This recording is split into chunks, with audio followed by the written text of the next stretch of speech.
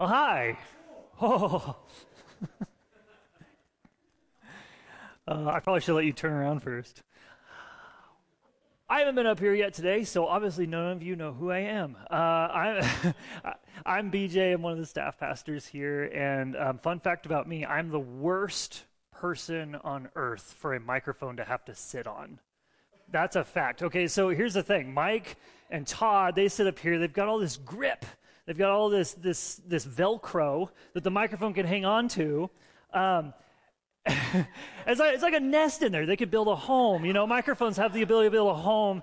And then you get to my face, and my face is like, if you took a brick wall and then you glued a slip and slide to it, and then asked a rock climber to climb it, that's what this mic's doing. And you'll see it like mid-start, like it starts up here, and then it's like, we can't do it. We can't do it. And I have to help it. Anyways, that's why I do this all the time. It's not a nervous tick. It's a, wow.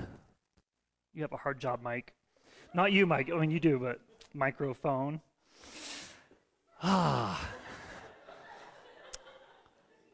wrote none of that opener, so we should get to what I actually wrote.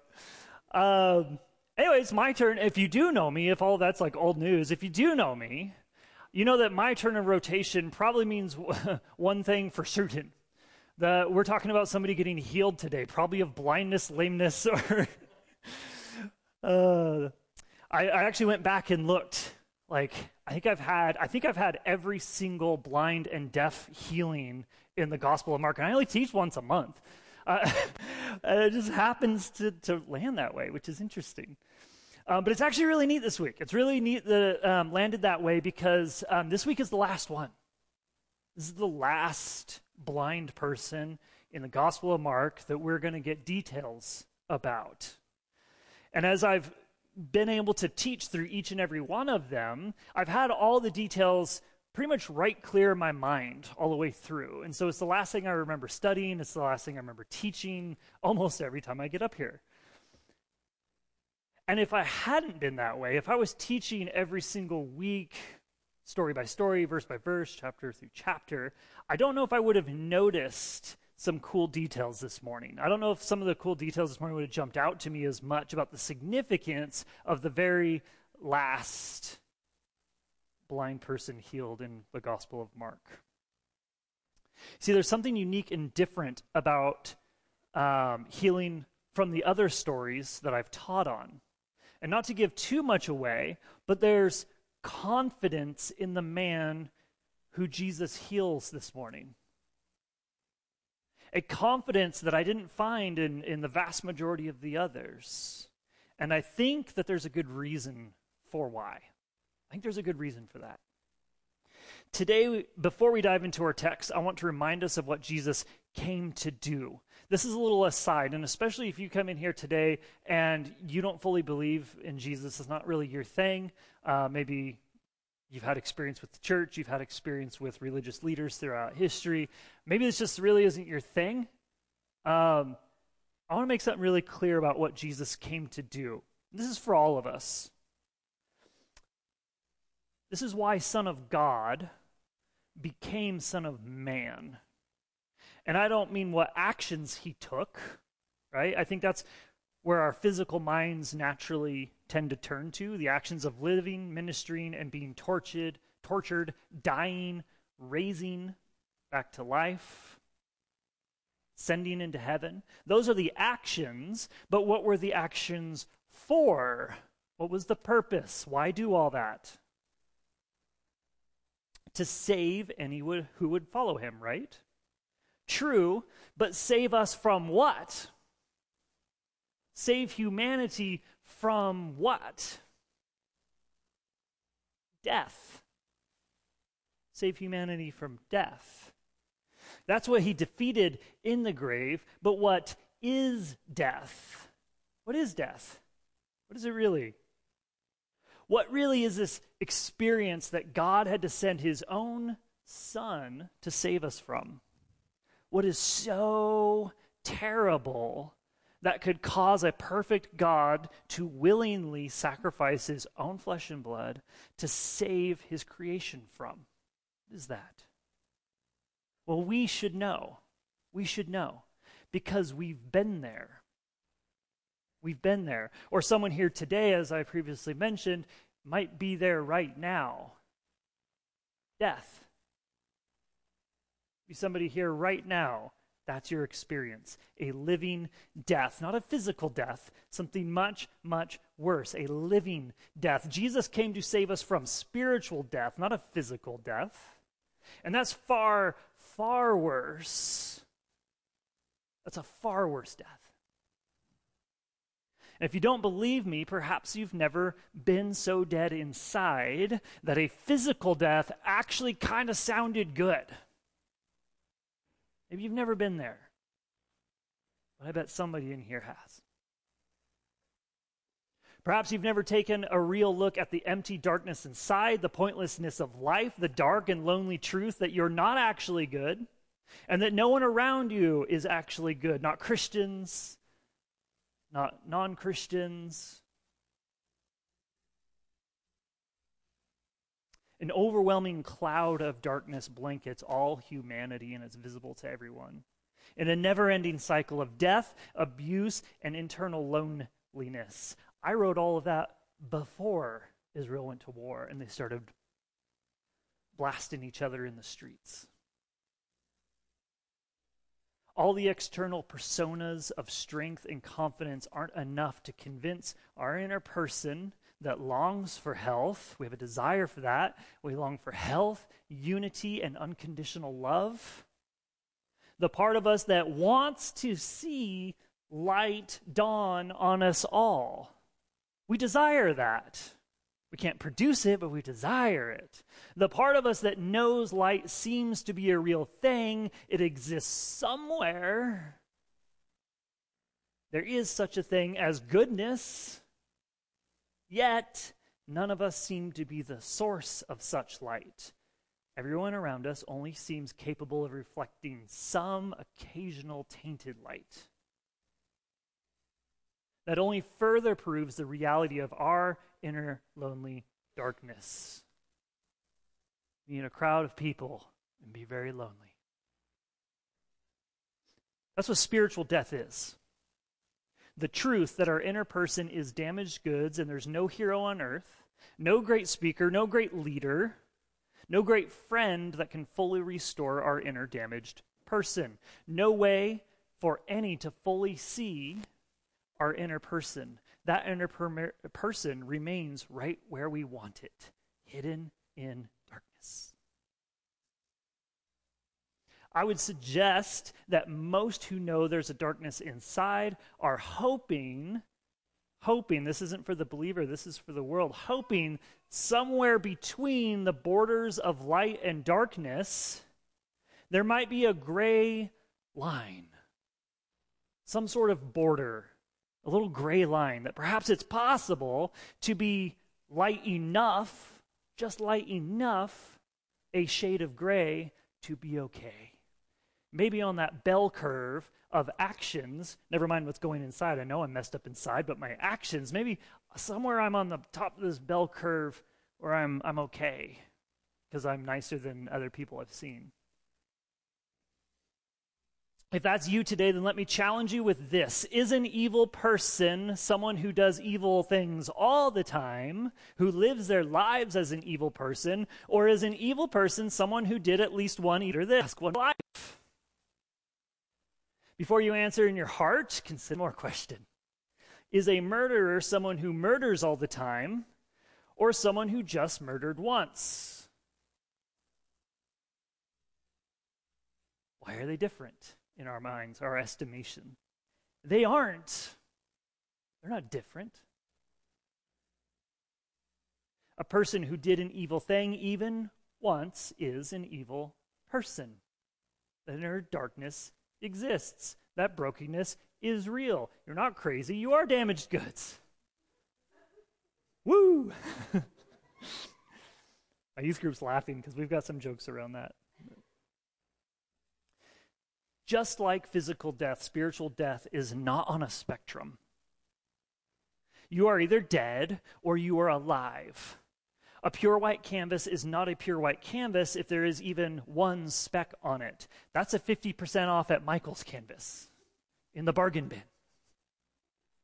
And the only way to redeem that canvas is for a really creative artist to come along and use that spot to make something new out of it. It's the only way you redeem that canvas.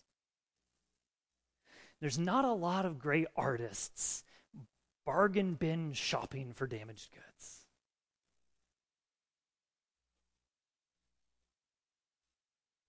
But that's exactly what Jesus came to do. Never mind all the examples you can think of, all the people in the world who have let you down, who claim to be Christians, who claim to be leaders, who claim to be good, powerful speakers who can inspire. We're talking about Jesus today. And this is what he came to do. And his reputation precedes him. And that's what I noticed about this story this week. Jesus' reputation precedes him. All right, well, immediately this week, we get a reminder that Mark is indeed the shotgun gospel. He likes to take little details and just throw them out, and then just breeze past a whole bunch of details, and then give us some really cool concentrated details. Starting off, upon the road, they came to Jericho. Anyways, as they were leaving Jericho, wait! What happened in Jericho? Why'd they go there? Matthew and Luke are like, don't worry, we'll fill in details later. Don't worry about it, we got you. And then John's more like, more than you could possibly know. Couldn't fit it all in books, trust me.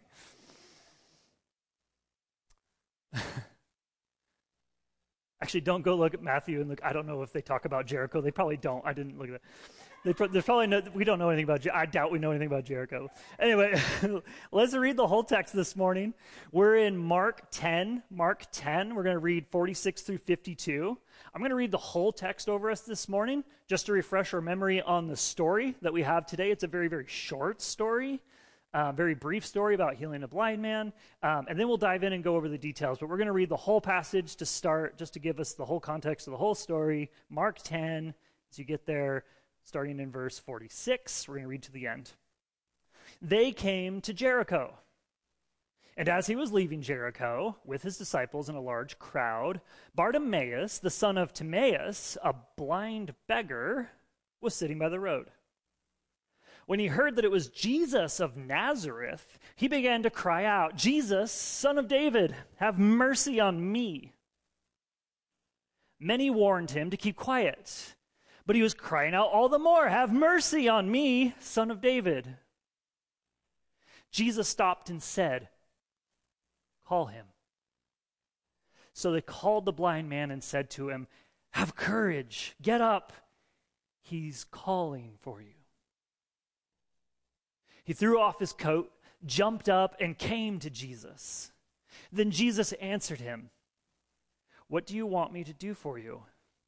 Rabboni, the blind man said to him, I want to see. Jesus said to him, go, your faith has saved you. And immediately he could see and began to follow Jesus on the road.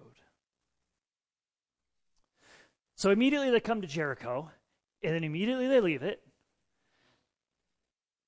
Large crowd, and this person, this beggar, this blind beggar, this outcast, hears who it is. Just hears who it is. That's all. Jesus of Nazareth. Obviously, he didn't see who it was. He hears. He merely hears. Sorry, on the name, Timaeus. Timaeus is the title, interestingly enough, of Plato's most famous dialogue and the name of its narrator. Okay? There's a lot of discussion around the name, Timaeus. Was it really his name? Here's why. It is actually the title of Plato's most famous dialogue and the name of its narrator. In the Timaeus and elsewhere, Plato famously contrasts seeing the mere physical world while being blind to eternal truths. So he compares being able to see the physical world, but being totally blind to spiritual eternal truths. It's his famous work, Timaeus. Timaeus would be a fairly unknown and uncommon name that wouldn't typically be a name in this time, so a lot of scholars think that perhaps this is more of a title given to this blind beggar rather than a name. It's not known. In his book, Philo of Alexandria and the Timaeus of Plato, 1983, the classicist David Runia argues that the Timaeus was the only Greek prose work that up to the 3rd century AD, every educated man could be presumed to have read. This is a work that if you were educated, it would just be assumed, oh, well, then you've read this. Timaeus work. It's possible that the name was used to relate a deeper truth about eternal matters to a Gentile audience. It's possible. We're not actually told why this name is given, but it doesn't change the story of the gospel either way. It doesn't change the story. Now, the name Bartimaeus suggests other linguistic possibilities. In simplest terms, the name combines the Aramaic bar, for son, with the Greek timaeos, honorable. So Bartimaeus is a family name. He's just the son of a father named Timaeus, and more subtly and allegorically, he's the son of honor, or an honored person. This blind beggar. Did they name him that? Was it a title given? I think there was a reason for including this name either way. Why son of honor? It's possible that that's not the name at all. We're not told one way or another, but considering that Mark doesn't usually tell us the names of people that Jesus heals, the name's meaning is probably supposed to be noted by the reader. It's probably supposed to be significant to us. Why did the writer do that? Well, probably had something to do with what Jesus had just been telling his apostles in Mark 9. After the apostles had been arguing about who would be greatest, Jesus sat them down and told them what they would really be doing in his kingdom. Mark 9:35, it'll be on screen. Sitting down, he called the 12 and said to them, "If anyone wants to be first, he must be last and servant of all." You might even honor somebody who is considered lowly. Then again, last week, after the apostles became indignant with James and John for asking to be on Jesus' left and right, Jesus again calls them over, sits them down again, and says something really similar in Mark 10:42 through 45. Jesus called them over and said to them, "You know that those who are regarded as rulers of the Gentiles lord it over them, and those in high positions act as tyrants over them. But it is not so with you. On the contrary, whoever wants to become great among you will be your servant. And whoever wants to be first among you will be a slave to all. For even the Son of Man did not come to be served, but to serve, and to give his life as a ransom for many."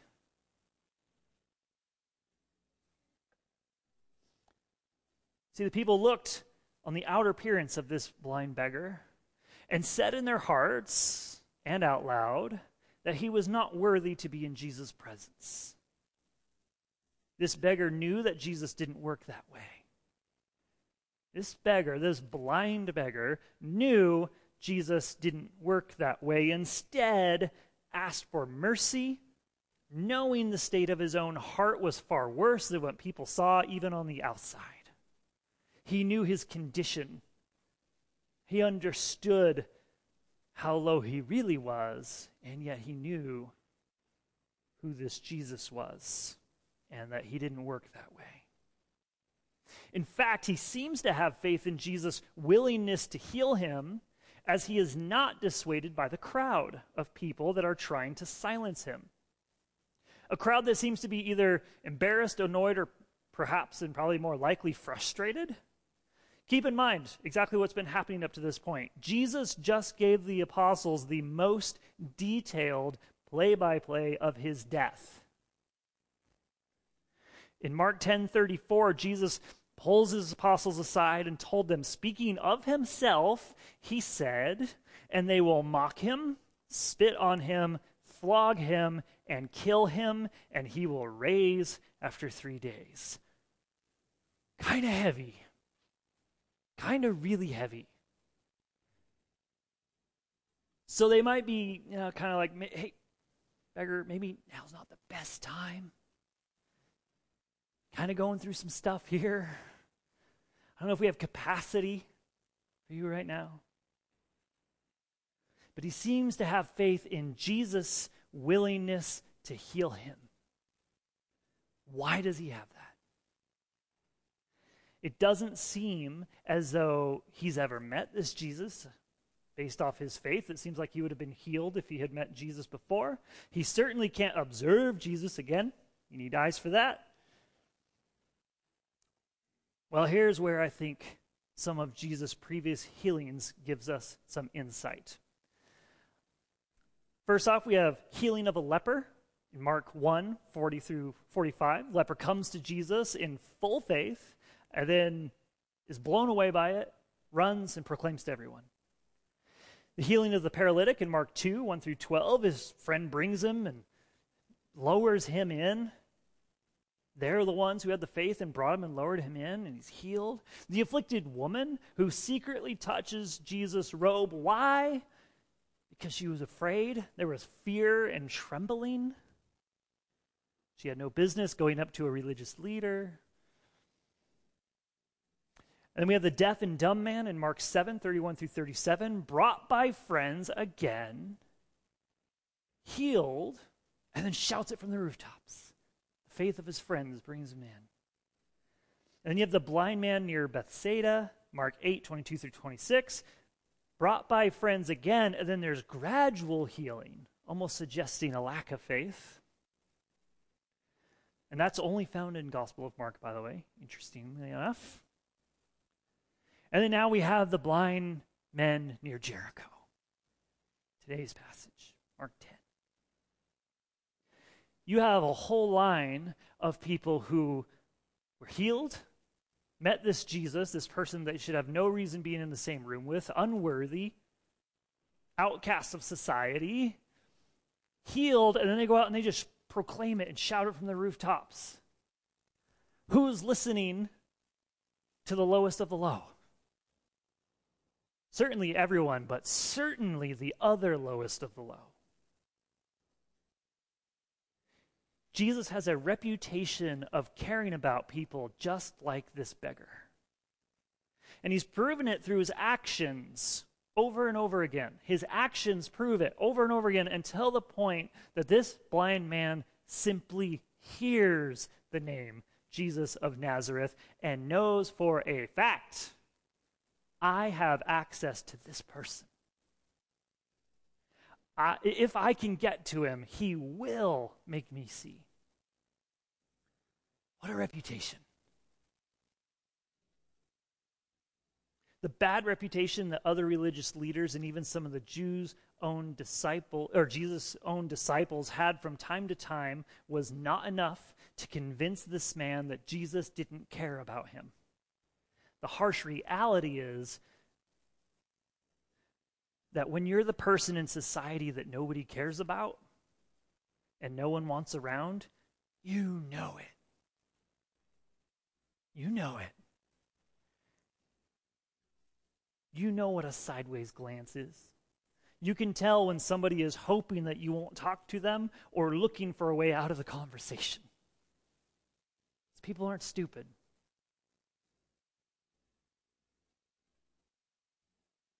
This man with no eyesight at all has heard about this Jesus.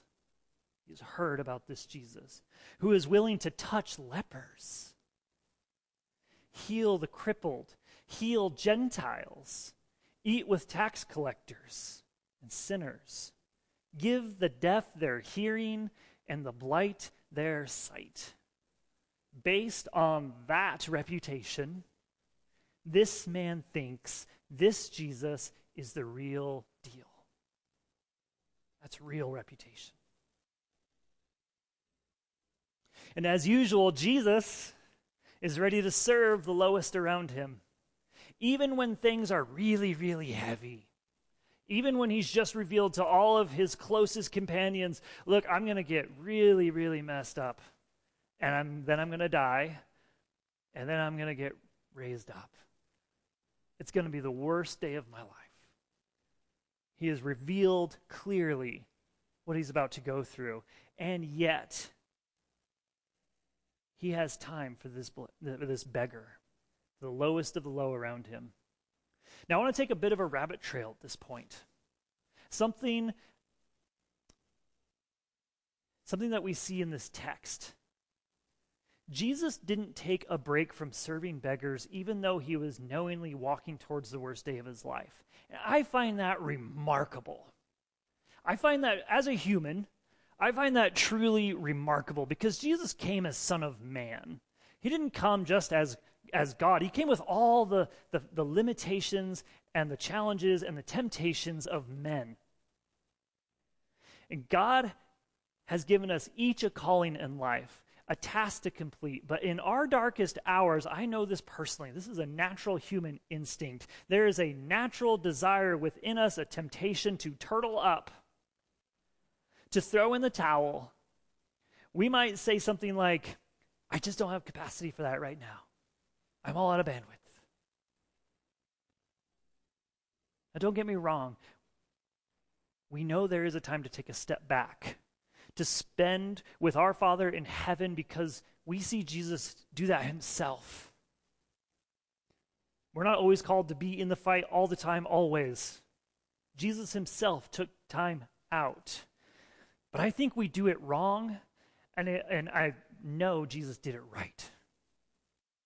In Mark 1:35, after Jesus had spent a day healing people, teaching and casting out demons, he decides to spend some time with the Father. And we read, very early in the morning,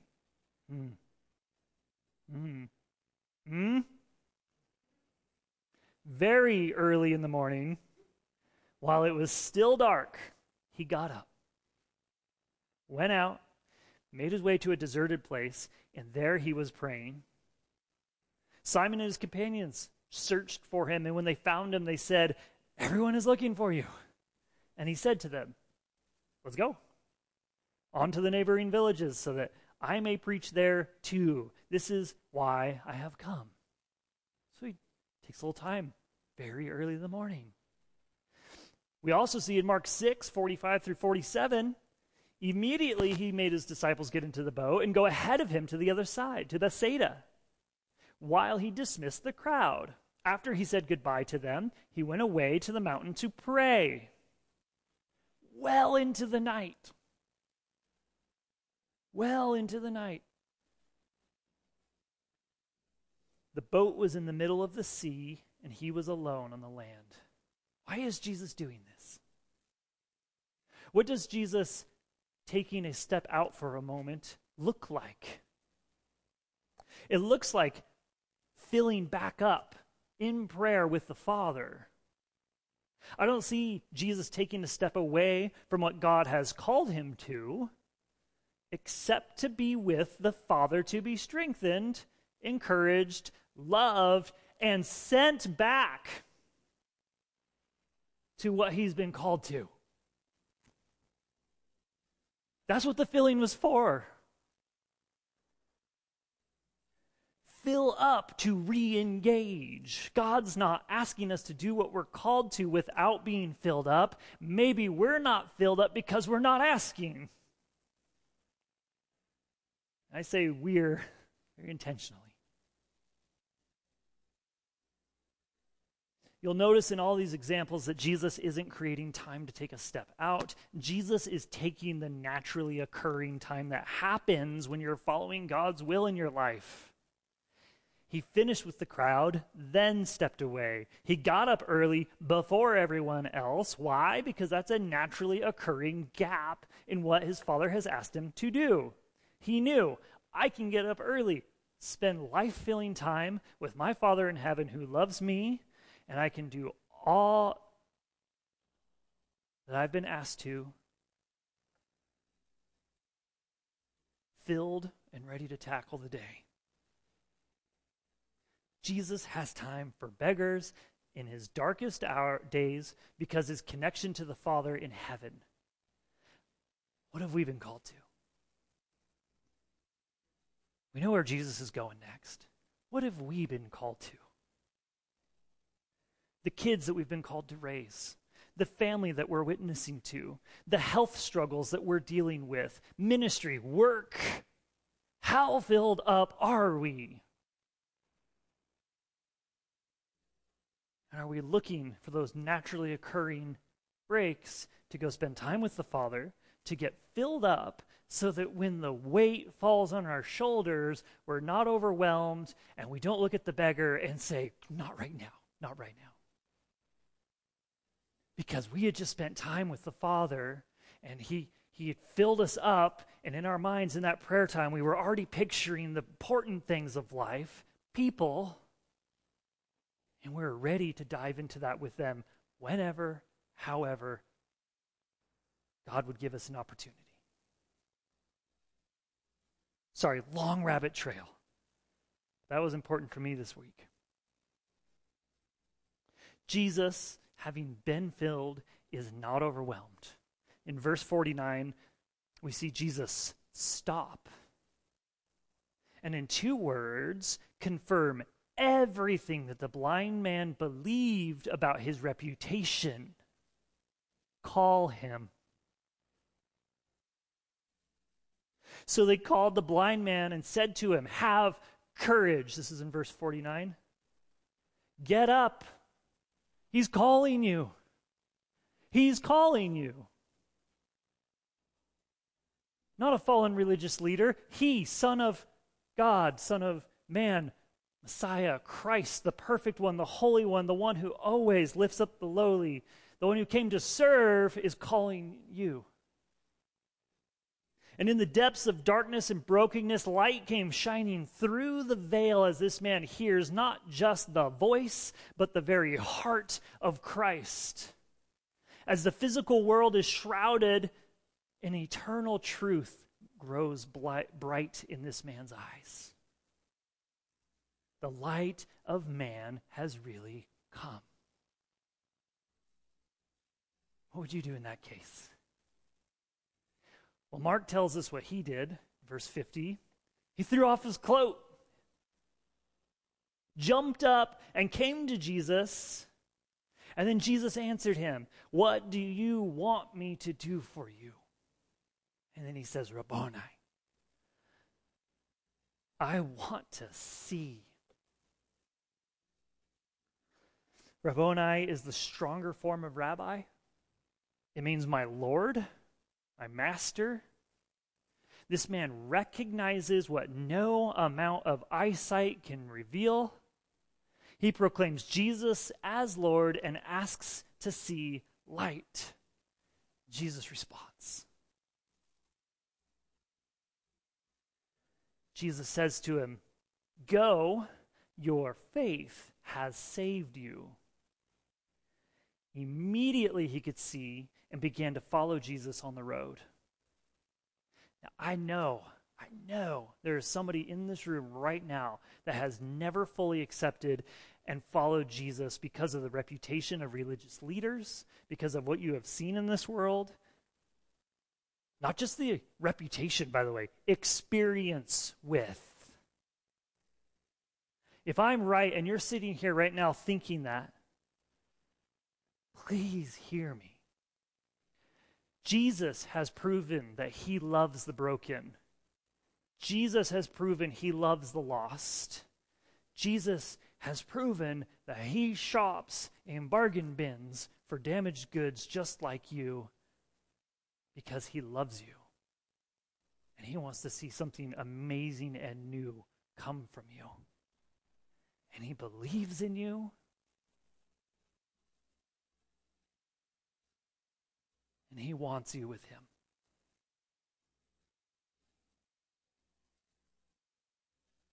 I have the worship team come up.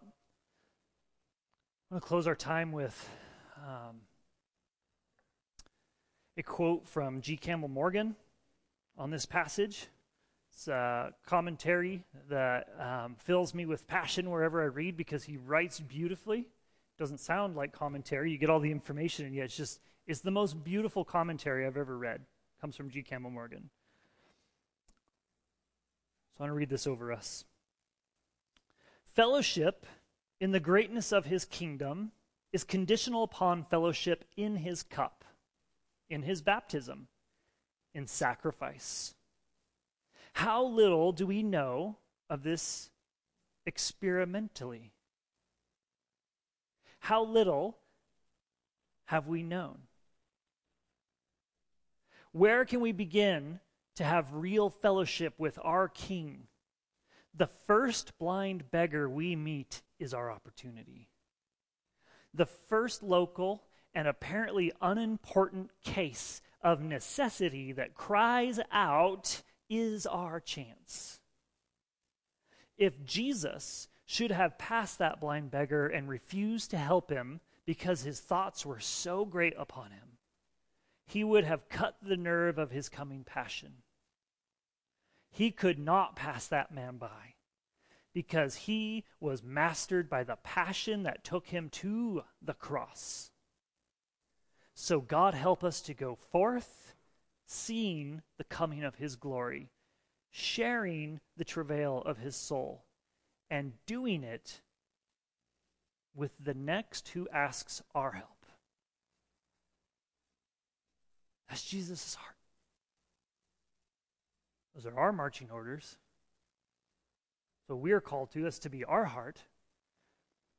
And if you're sitting in here before and you've never asked Jesus into your heart because of people around you, this is what the people around you are trying to get to. We're all pointing to Jesus, not at us. We're not Jesus. We're pointing to Jesus. This morning, we're having a unique opportunity. As God seems to have blessed us tremendously these past couple months, we are doing another baptism. I'm really excited about another baptism. Another person who says, I do believe in Jesus. I am following Jesus, and I want to show that I'm following Jesus. I want to be dipped into that water to represent that my old person is dying, has passed away. And as I come out of that water, Jesus has made me something new. So as the worship team plays, we're gonna hop in the baptismal. We're gonna do a baptism, and we'll stay in there as long as people want to come forward. If there's somebody in here today who's hearing these words, recognizing the truth that Jesus is who he says he is, his reputation precedes him for a reason, and today you've decided, I actually do want to follow Jesus, I'm going to invite you to come forward, sit in this front pew, and someone will bring you back, and we'll baptize you, celebrate with you. And if you're just not sure and you want to talk to somebody afterwards, please come find me. Find somebody around you. This is a room filled with believers who point to Jesus. Spend the time with you. Lord, this morning, as we look at your word, we are again humbled by how tempted by everything you were and how faithful you were to not fail. You're what we strive for. We humbly recognize that none of us have made the mark. That you're the redemption. You're the reason we all have life. You're the reason we can draw air. We praise you and we worship you today. As we worship as a body, as a group, pray that you're honored by our offering of worship, the condition of our hearts that we be pointing to you. And Lord, as we celebrate with our sister and perhaps others who are going to publicly declare that they're following after you, pray that it would be a pleasing aroma to you. All the angels will be celebrating. Be honored by our conduct. In your name.